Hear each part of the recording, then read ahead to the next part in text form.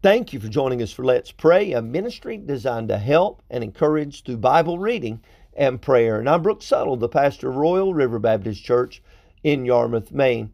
Our scripture reading is found today in the book of Hosea, chapter 3, verse 5. While you're finding your place in your Bible, we'll be finishing up Hosea chapter 3 today, and we're looking at the coronation of obedience. There is an end. When people obey the Word of God, whenever they come back to the Bible, there is a day that there is a reward. There's a crescendo, if you will. There's a coronation day. And so we're going to find that in Hosea chapter 3 and verse 5. It says, "Afterward shall the children of Israel return and seek the Lord their God and David their king, and shall fear the Lord and his goodness in the latter days." So, afterward shall the children of Israel return. After what? Well, after they've been put aside for a little while, they're going to go into captivity because of their sin. They're going to have some time to reflect on the things of God, on how they treated the Lord, on how they were not faithful to Him, but He was faithful to them, how they did all these things, and how that He has redeemed them. He's chosen them to be His people. But they're going to have to go through a time of suffering, through a time of separation. But God is going to bring them back. And it says in verse 5, "Afterward shall the children of Israel return." We see the readiness of the children of Israel. So what do you mean? Well, they've had time to get ready. They've been in this place of affliction and bondage, and now they're ready to come back to the Lord. And the Lord has to bring us to a place to where we're ready to come to Him. Oftentimes we go our own way and do our own things and live life the way we want to live it. And the Lord has to get our attention. Even as believers, the Lord has to chasten us, has to bring us to that place where we recognize that the best things in life are things that come from the hand of the Lord, things that have to do with fellowship with God and not going our own way. So we see the readiness after all these things, after they've had some time to think, after they've been separated from the Lord. They say, well, we really had it good when we walked with the Lord. The Bible tells us that they're going to return. And there's the old saying, absent makes the heart grow fonder. And sometimes that is true. In this case, the absence does make the heart grow fonder because they reflect on what they used to have. So they're going to return, it says. So we see the readiness of the children of Israel to return. We see the readiness of the children of Israel in their resolve. Because it says, "Afterward shall the children of Israel return and seek the Lord their God." And so we see their resolve in God's acceptance, their acceptance of God. They say, okay, we know we've done wrong. We're going to return to the children, to the Lord God. The children of Israel will return to the Lord and seek. So they're going to accept God. And not only are they going to accept God, but they're going to accept God's authority.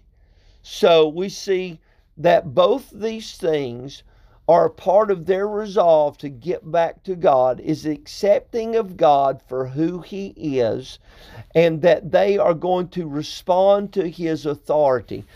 I hear these folks say, believe, just have faith. Well, have faith in what? What are we supposed to have faith in? Some folks act like repentance does not matter anymore. Just believe that Jesus died. I believed that before I got saved. I believed with all my heart that Jesus died on the cross and was buried and rose again the third day. But what people do not want to acknowledge oftentimes is that their sin has separated them from God. And there needs to be a change in their attitude about themselves, about their sinfulness, and about the Savior.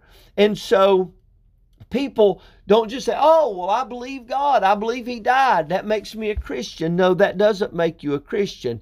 What makes you a Christian is when you agree with God about your sinfulness and you don't want your sinfulness anymore. You want Jesus Christ to come into your heart and deliver you from your sinfulness, to save you not just from hell, but to save you from yourself, to save you from your sin.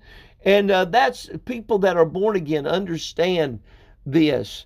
And so I see they are ready to accept the authority of God. And everybody that truly comes to God recognizes the authority of God.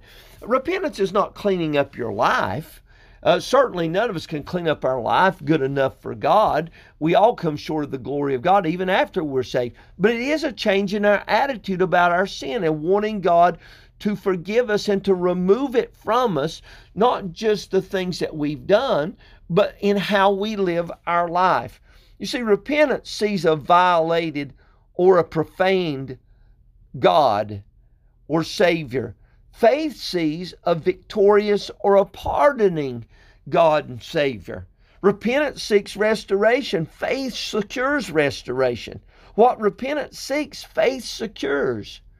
And so it's very vital that we recognize the authority and the convicting power of God. This is a work of God. He's convinced these people of their need for Him, and so they're going to come back to Him. I see the reverence of the children of Israel. It says, afterward shall the children of Israel return and seek the Lord their God and David their king. In other words, they're looking now not to Jeroboam, like they separated from what God had established as the rightful heir to the throne. They're going to go back to David their king. In other words, the house of David. And so they're going to submit to the right authority in their lives, God, and then the right king as far as an earthly king goes. And shall fear the Lord. By the way, the king of Israel, the Messiah, comes from the line of the tribe of Judah, out of the house and the seat of David. It goes on and says, and shall fear the Lord and His goodness in the latter days. I see the reverence of the children of Israel. It says they shall fear. They're going to have a reverence for God. There's three things they're going to reverence. They're going to reverence His glory. There is a reverence for God's glory. It says shall fear the Lord. And so they're going to reverence or have a respect for the glory of God. They're going to have a respect for the goodness of God. It says they shall fear the Lord and His goodness in the latter days. They're going to choose the glory of God. They're going to choose the goodness of God, and they have reverence for the grace of God. We find in the latter days, in other words, they recognize His long suffering with them. And so they recognize the glory, the goodness, and the grace of God. We ought to respect and reverence God for the same reasons, because He deserves glory, honor, and praise. He's a good God. His goodness leads men to repentance, and for His grace, because He's a long-suffering God, that He's brought us to this place of repentance. Let's go to the Lord in prayer. Heavenly Father, thank You for Your grace and mercy. Help us, Lord. There's going to be a coronation someday for those that have put their faith in You, to return to the Lord, to obey You in truth. And we'll give You the praise for You to help us now. In Jesus' name, amen. Well, thank you for joining us for Let's Pray. I hope it's been a help to you. If you have need of additional assistance, you may reach us at 207-899-7949 or by going to our website at letspraynow.org. Until tomorrow, hope you have a wonderful day. God bless you. Bye-bye.